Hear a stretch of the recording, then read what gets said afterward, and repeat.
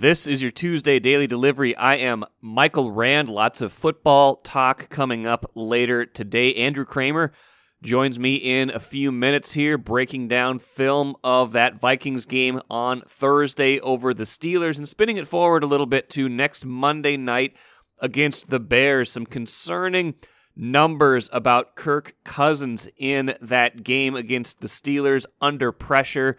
Had been pretty good under pressure this season, certainly was not against the Steelers, and somehow, some way, the Vikings not only made that game close after having that big lead, but did manage to win a game with bad Kirk Cousins, probably for the first time all season. Also, we'll do my least favorite team is my favorite team. Three limericks and a haiku this week, so the poetry keeps flowing as the team keeps riding that roller coaster. But first, what did I miss? It is starting to look a lot like 2020 everywhere you go, especially when we're talking about COVID and talking about sports, and that is not a good thing because we lived a nightmare a season ago, a year ago in a lot of these sports and in life in general.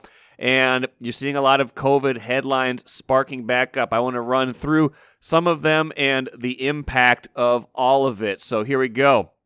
NBA expecting an uptick in COVID in January post-holiday, sending a memo kind of going to enhance some of their protocols. They just had to postpone 2 Bulls games because a lot of Chicago players are in the protocols as well. So NBA having to take some pretty significant steps to stop play, at least with Chicago. Same thing happening in the NHL. Calgary had 3 games postponed due to an outbreak, and the likelihood that that outbreak will get larger. And Carolina Hurricane star Sebastian Aho, teammate Seth Jarvis are in protocols and quarantine in Vancouver after entering protocols while in Canada. That means they can't even leave the country. They're quarantining there. Obviously, that means they are out local angle for the showdown against the Wild tonight. So that's a big game coming up between 2 of the best teams in the league right now, and one of the best players in that matchup, Sebastian Aho, will not be able to play because he is in the COVID protocols. The NFL, though, is the big one, reporting 37 positive cases on Monday alone. And that's basically, I saw a stat that in a 2-week period in late November, they had 72 positive cases. So basically, one day almost had half the number that they had in 2 weeks. They've announced they're requiring coaches and other team personnel, not including players, to get a COVID booster by December 27th. That was an ESPN Adam Schefter report. Impacting on the field, Rams had 4 key players out because of on the COVID list during Monday Night Football on Monday. Still did manage, however, to beat the Cardinals in a very important game for both teams. Vikings, Alexander Mattison is on the list now. They've had 17 players who have gone on the COVID list this year. Looked at Sharp Football for a breakdown of teams. That's tied for the second most in the NFL. And if you remember earlier in the year, they were atop the list for the lowest vaccination rate in the NFL. Those 2 things are certainly not a coincidence. Certainly not a coincidence. Now, Pete Carroll, the Seahawks coach, was asked about kind of the uptick that we're seeing in the NFL and whether complacency on the part of players is leading to it, and team personnel as well. And this is what Pete Carroll, head coach of the Seahawks, had to say. He said, "That's it. That's the whole issue worldwide. People get fatigued from it. We just can't. We can't let that happen. Even though everybody is human and you get worn down by the reminders, it's stressful when you have to be continually reminded and thoughtful of something that you wouldn't normally do. It wears on you, and we try to avoid it. We look for ways to get out of it. That's the conversation we hear all the time. That's the national clamor. It's about being diligent." Later on, he said, "Stop griping about it. Stop griping about being healthy and helping other people be healthy. I don't get that. That's beyond me. It's so far away from personal rights. I don't get it. It's constant as anything we've ever been around. We just have to do a good job. I've got to do better.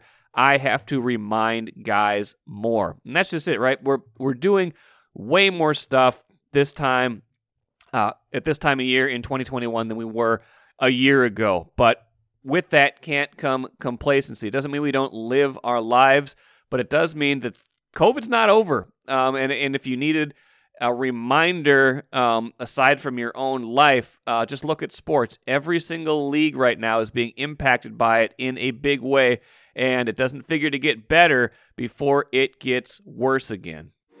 Take a playcation to Mystic Lake for 24/7 gaming, fun restaurants and bars, and luxurious hotel rooms. And join Club M to bask in the rewards. Follow the lights to Mystic Lake, where every day is playday. It's film review time. Andrew Kramer joins me as he does every week here on Daily Delivery. Does a great job covering the Vikings, writing about the Vikings for the Star Tribune. Does a film review, too, that you can find in print and on StarTribune.com. Andrew, it's been a few days. The film on Vikings Steelers is certainly a tale of two halves, and almost, for Kirk Cousins, it was almost like a tale of two quarterbacks. Some really big time throws, but also some really, bad decisions and bad throws that helped, first, get the Vikings out to a 29-0 lead, and then helped Pittsburgh get back in that game to the point that they almost tied it in the end.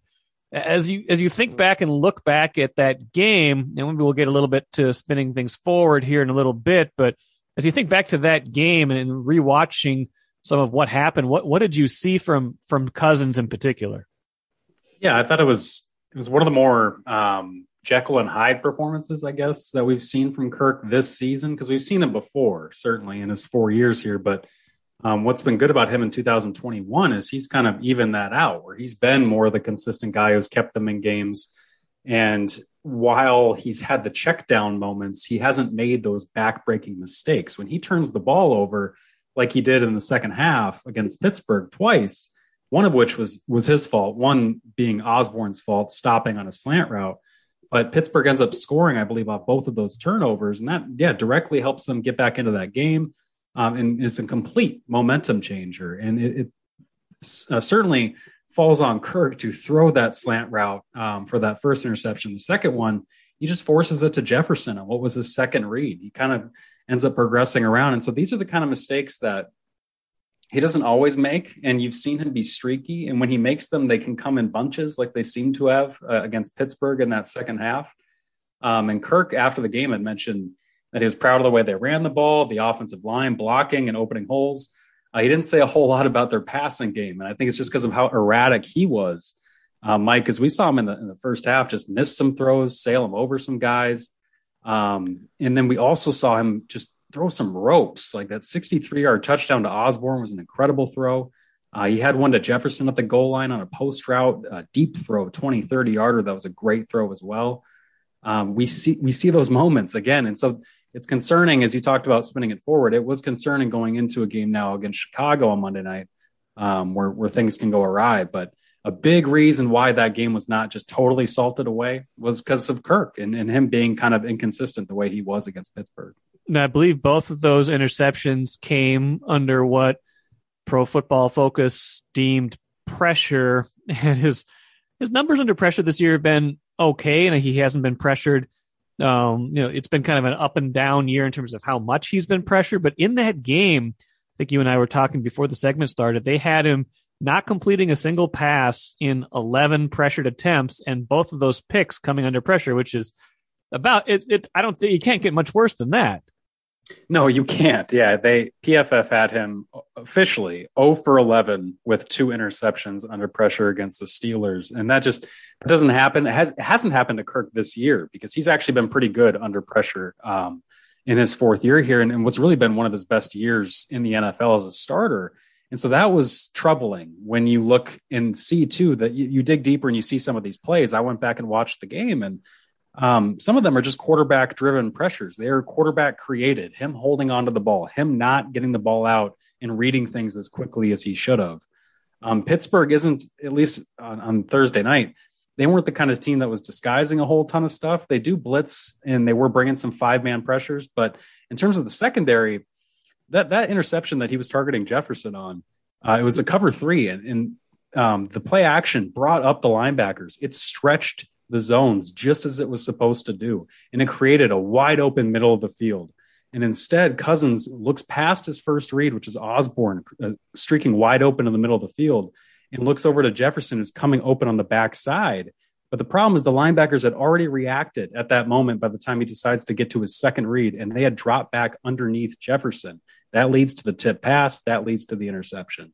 Those are the kind of things that with Kirk you cannot have. And under pressure, that should not have been a pressure. If he would have thrown it to Osborne on his first read, that stunt is not getting to him in time. And that is probably counting as a clean completion as opposed to a pressured interception. And that's how that falls onto Kirk. And so to me, you can't have those kind of moments, certainly when you're winning that kind of game like that. And now as you go into a divisional game against Chicago.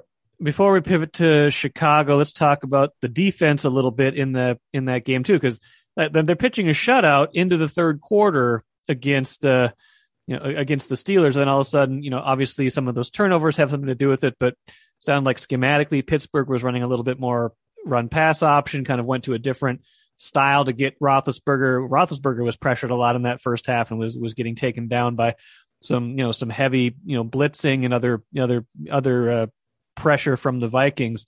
Did you notice anything there in terms of was it momentum? I don't think Zimmer was thrilled with the way his corners played in that game either. Didn't sound like. Yeah, I think a lot of it had to do with that secondary.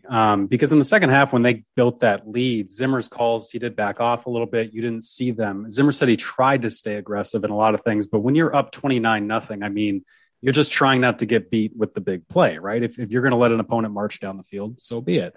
You're going to make them take 10 minutes to do it or whatever. And so I think that's the approach they tried to take. But the problem was you were still getting beat deep on some of these things where Bashaud Breeland, DPI, Dantzler had one in the end zone. Boyd got beat a couple times deep. You're rotating 3 corners because Bashaud Breeland mysteriously is vomiting in the sideline, sick after he intercepts Roethlisberger in that third quarter and seemed fine. And Mike Zimmer said he wasn't sick after the game, but yet they had no explanation for what was going on with him. So that leads to Boyd going in, him getting beat, him getting pulled, Dantzler going in, him getting beat, him getting pulled, and just that rotation kind of going. And that in the second half against Deontay Johnson, Ben Roethlisberger, I mean, that was enough. And I didn't actually type up the numbers and see kind of what the actual trends were. But I don't think Zimmer blitzed as much in that second half as he had that first half. And we saw the results again, kind of when they backed off against Detroit, what happened. That kind of happened against Pittsburgh too. Teams can pick them apart on the back end. And it's basically just throw it whichever corner is not Patrick Peterson. And they did send 5 on that last play of the game, right? If I'm not mistaken, it felt like they sent an extra rusher and tried to at least not live the same mistake they made against Detroit. Exactly. Yeah. So they did have moments there. And in general, I think in the game overall, they blitzed certainly a lot more with Barr and Kendricks back in the game. And that changes so much of it. Like in that first half, they were getting after Roethlisberger because it was those classic double-A gap looks with Kendricks and Barr over center that they've been doing for years here. And you would think that Steelers offensive line, I know they had to make a change because they had an injury, but you would think they would understand how to pick that stuff up, but it was routine where they would show both of those guys blitzing. One of them would come based on how the center would turn and the running back would fail to pick it up and boom, Roethlisberger goes down. And so I think having those guys back made a big difference. And it certainly seemed like it enabled Zimmer to kind of get after Roethlisberger, who's just a statue at this point of his career. So that certainly makes it easier too. Like we said, let's spin it forward a little bit. Chicago played Green Bay on Sunday night this past week. Had a little bit of success early defending the Packers. Obviously didn't have a lot of success late when Green Bay finished with 45 points, although I think one of those was a defensive touchdown anyway. If the Vikings game plan wise going into this game, you figure it looked like what Green Bay, at least what you were telling me before the segment started, Green Bay was having the most success just getting the ball out quickly as opposed to trying to hit things down the field. That seems like it plays reasonably well into the Vikings' strengths, but it also kind of puts the onus on Kirk Cousins to make the right decisions in this game. Yeah, I do wonder.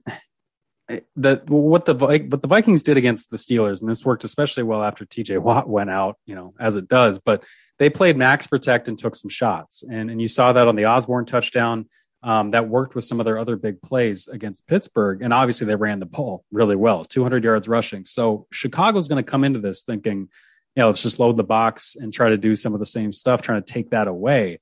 And I think the Vikings in the past have done this well, where Kirk Cousins now is 1-4 against Chicago. So not a lot has gone well against Chicago, but that one win came last year at Soldier Field, and it was Gary Kubiak calling the plays at the time. And what they put together was a plan that said, I don't care that you're going to stack the box. We're going to spread it out, try to spread you out, and then just quick throw it. Now, Green Bay still did their runs, still did their play actions, but they were still getting the ball out quickly. And so there is a blend you can kind of get in there where every play action doesn't need to be a 7-step or bootleg or this long developing play. So I do think the Vikings have a way to beat Chicago. And after watching Green Bay do what they just did against the Bears, that should make Clint Kubiak and the Vikings very happy, because they have the weapons, they have the personnel, they have the playbook to do very similar stuff against them. And they can even do it differently like they did last year, where they went more shotgun spread and just kind of picked them apart with Thielen and Jefferson. And so if Thielen can come back from this ankle injury, I think that would really help them out and kind of pick apart that defense, because Chicago's defense is down Khalil Mack, they're down Akeem Hicks, Roquan Smith left that game against Green Bay with a hamstring injury. Those are their best players up front. And so if Chicago doesn't have those guys, Dalvin Cook is going to probably be able to pick up 4 or 5 yards a pop, and that's going to let you do whatever you want in the passing game. And outside of Jalen Johnson, the Bears don't really have any kind of secondary member that can cover well. Well, it'll be a chance for the Vikings to get back to 500 again. I feel like they've gotten to that magic mark a few times this season, but they've never been able to climb over it. And if they're going to make the playoffs, they're going to need to get over that hump at some point this season. And I wrote about this today, just like that loss of the Lions. When you look at the playoff picture right now, you look at just kind of the scenarios and wins and losses here or there. Man, that loss against the Lions hurts so much. It really does. And the sad thing is that it's like you said, they're still in it. They still have everything right in front of them. You've got that game, obviously, against the Rams at home after this one, and then you play the Packers. So it's not easy, but you could stumble into a 9-8 7th seed, and it just doesn't seem that far away. But you're right. If you would have just beaten the previously winless Detroit Lions on the road, you would be in such a prettier spot. Yeah, you probably would only have to beat the Bears twice, which, again, for them is no easy picnic. But first one coming Monday night next week. Andrew, good stuff. We'll see you again next week. Thanks, Mike. Now, those numbers for Cousins under pressure were alarming, and they fly in the face of what was going well for him not all that long ago. Wins over the Chargers and the Packers earlier this year, where the Vikings got to 5-5. Cousins was 19 of 30 for 279 yards and 2 touchdowns under pressure. In that 2-week span, the 279 yards under pressure were almost 100 more than any other quarterback. So basically this year, when Kirk Cousins has played well under pressure, the Vikings have won. When he's played poorly, the Vikings have generally lost. Now, they got away with one against Pittsburgh. I don't think they're going to win many games when he goes 0 for 11 with 2 interceptions while pressured. But basically, you saw a different Kirk Cousins in that Steelers game, and they need the other Kirk Cousins to return if they're going to have any chance of making the postseason down the stretch. My least favorite team is my favorite team. Sometimes in the same game, they are that. The Vikings, I talk about that every week with Keith Rashad. He wrote a book of that same title several years ago. Probably needs some updating, but you guys should go read it anyway if you can find it on the internet. My least favorite team is my favorite team. I'm told that your poetry is back for another week, and that this week it is a hybrid, maybe because last week felt like a win and a loss. You have 3 limericks and a haiku to get us through the recap of that 36-28 win over the Steelers. Is that correct, sir? That is correct. I've also written other books as well too, but they're not about the Vikings. So, depending on it was your first book, and probably the one that's most germane to our current audience right now. Yeah, I know. I just I don't know why I felt like I need to say that, as if this one single stupid book will define my life for the rest of eternity. As a scholar, you have written more scholarly works, although you've probably not. Most of those don't involve, really impassioned, bitter things about the Packers and Saints. So, whatever.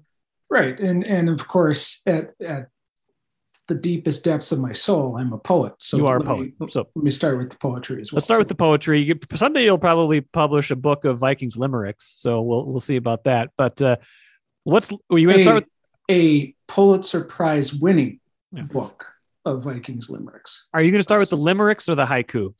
The haiku is for last. Okay, got it. So we'll do the limericks here first. Well, that makes sense then. All right. First one. Okay. I've watched this team do it again and again. Drop passes, miss field goals, and too many men. Although they got lucky this day, it was much to my dismay. They had so much trouble killing off the corpse of Big Ben. They did. What that game was just. I've talked about this a couple times already on different episodes, but I don't get. Well, let's recount it one more time. Well, I don't get the feel. You probably hardly ever get this feeling either, but I very rarely get a feeling during a Vikings game that they have a game under control, right? Like you're always like, something could happen.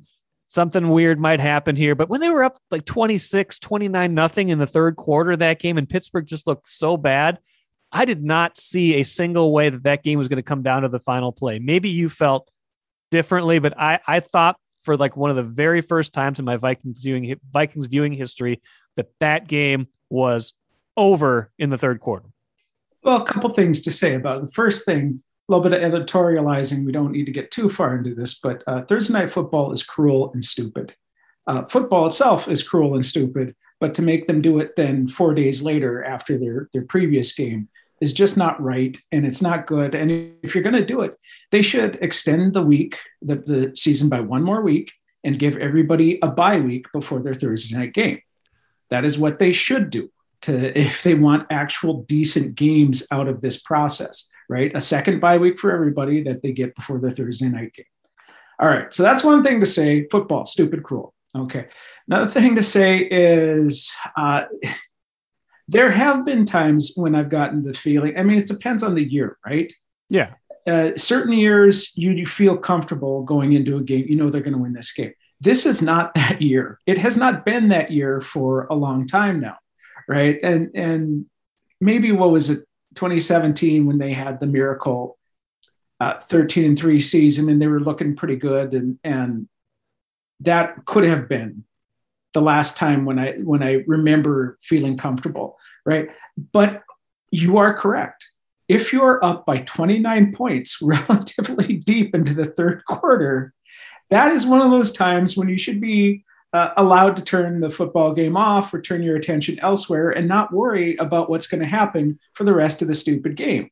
And so then you get this poor Pittsburgh team that does not look good, does not look like they want to be there, knows that their quarterback has hung on for at least 2 years too long, and they're just not looking good, yet can somehow not find a way to finish off this team that was begging to just go home.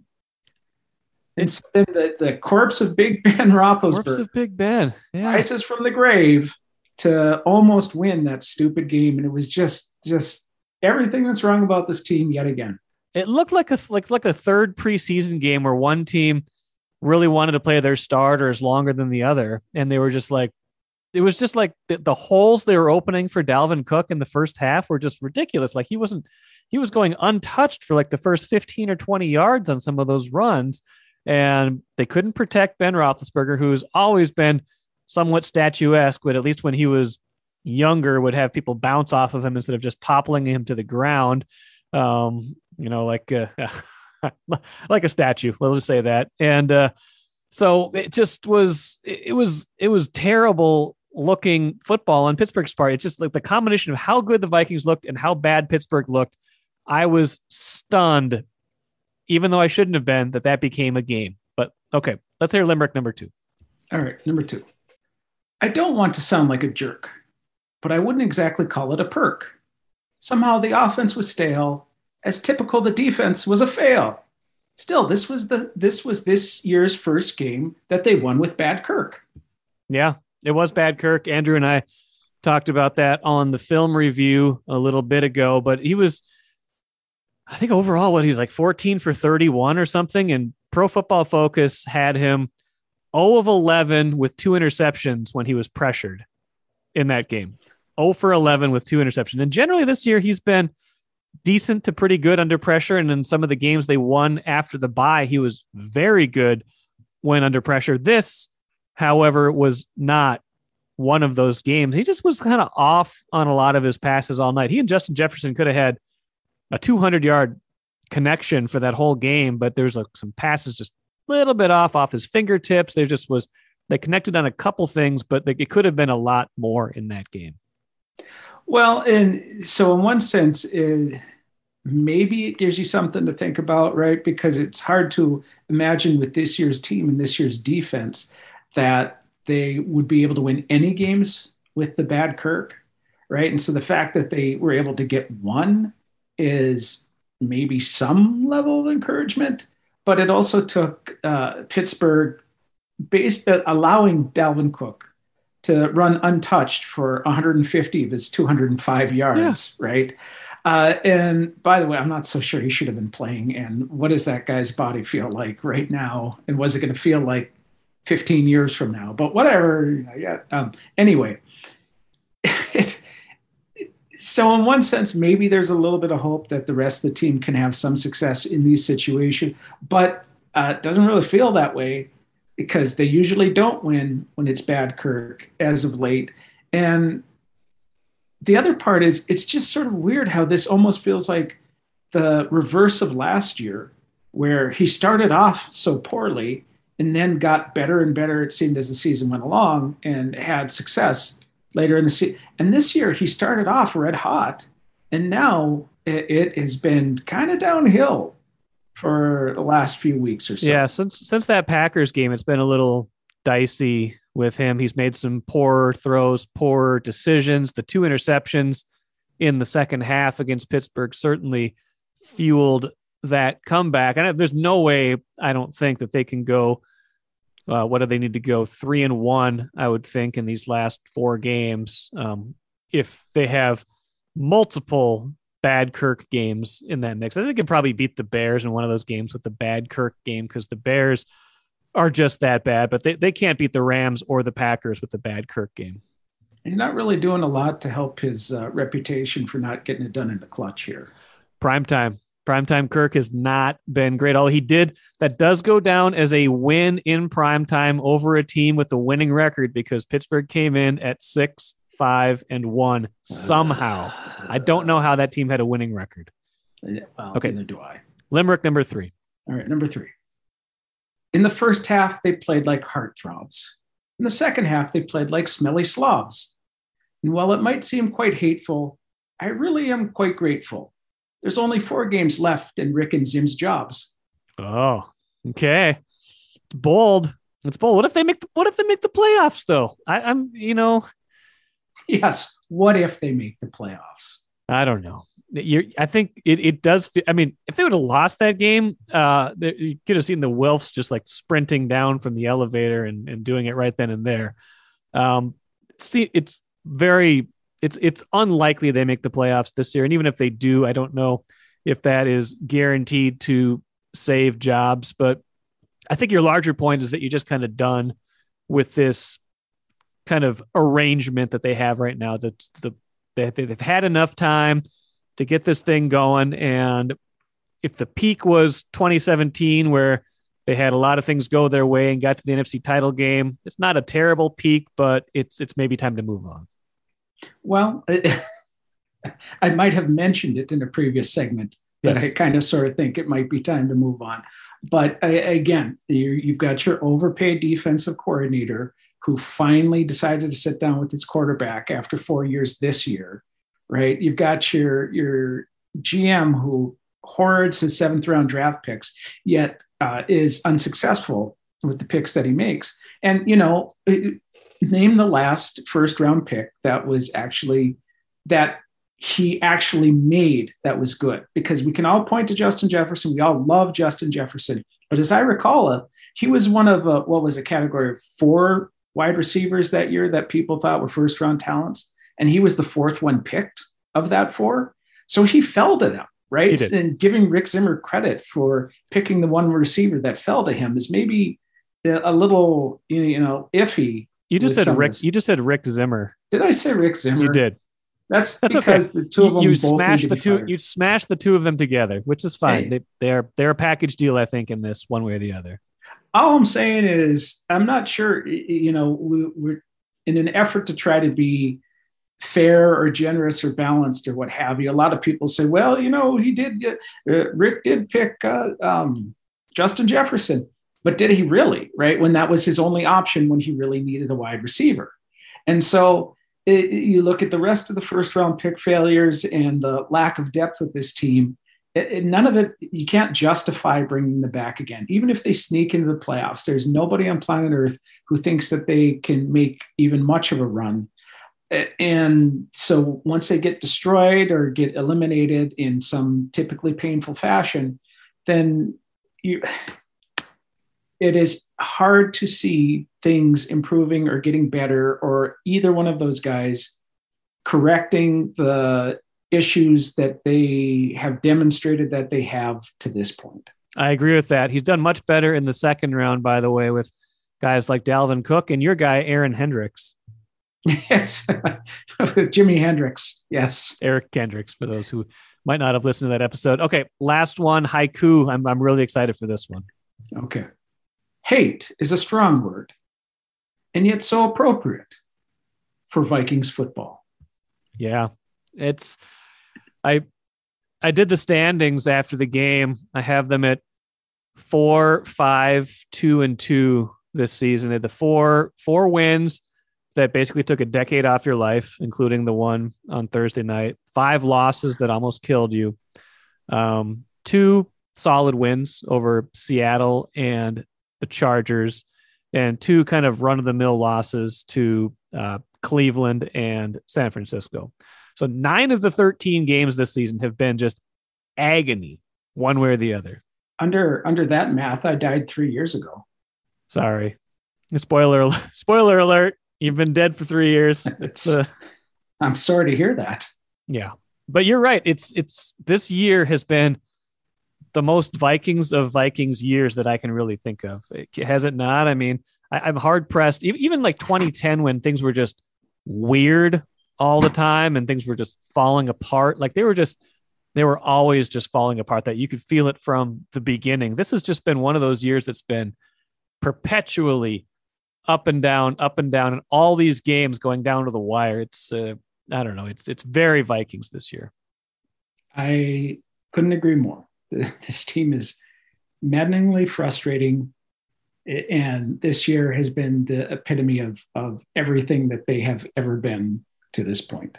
But pain brings out great art, which is why it's drawn out this poetry from you. I have the soul of a poet. That Rams win on Monday Night Football, by the way, hurt the Vikings' playoff chances. Vikings would have had a chance to maybe catch the Rams as one of those final wild card spots, but now the Rams looking pretty good in their pursuit of the playoffs. That said, give the Vikings 3 wins in their next 4 games, and their playoff odds are right around 3 in every 4 times they make it. Give them 2 wins in that span, those odds drop down to about 9%. So there you go. That's the difference between 2-2 and 3-1 down the stretch, and shows, as I wrote Monday on StarTribune.com, just how damaging some of those losses were earlier this season, particularly that one just 9 days ago against the previously winless Lions. Had they won that game, good chance all they have to do is beat the Bears twice. The Bears look awful right now, and they would have made the playoffs. As it stands right now, going to have to beat those Bears twice and win against either the Rams or the Packers. No easy feat, particularly after watching what Aaron Donald did to the Cardinals on Monday Night Football. That'll do it for today. Randy Johnson will be on with me on Wednesday show to talk college football. Gophers recruiting. Signing day is Wednesday. Expecting Sarah McClellan on Thursday's show to talk Wild. So good stuff coming up later this week. Have a great rest of your day. We'll be back at it on Wednesday.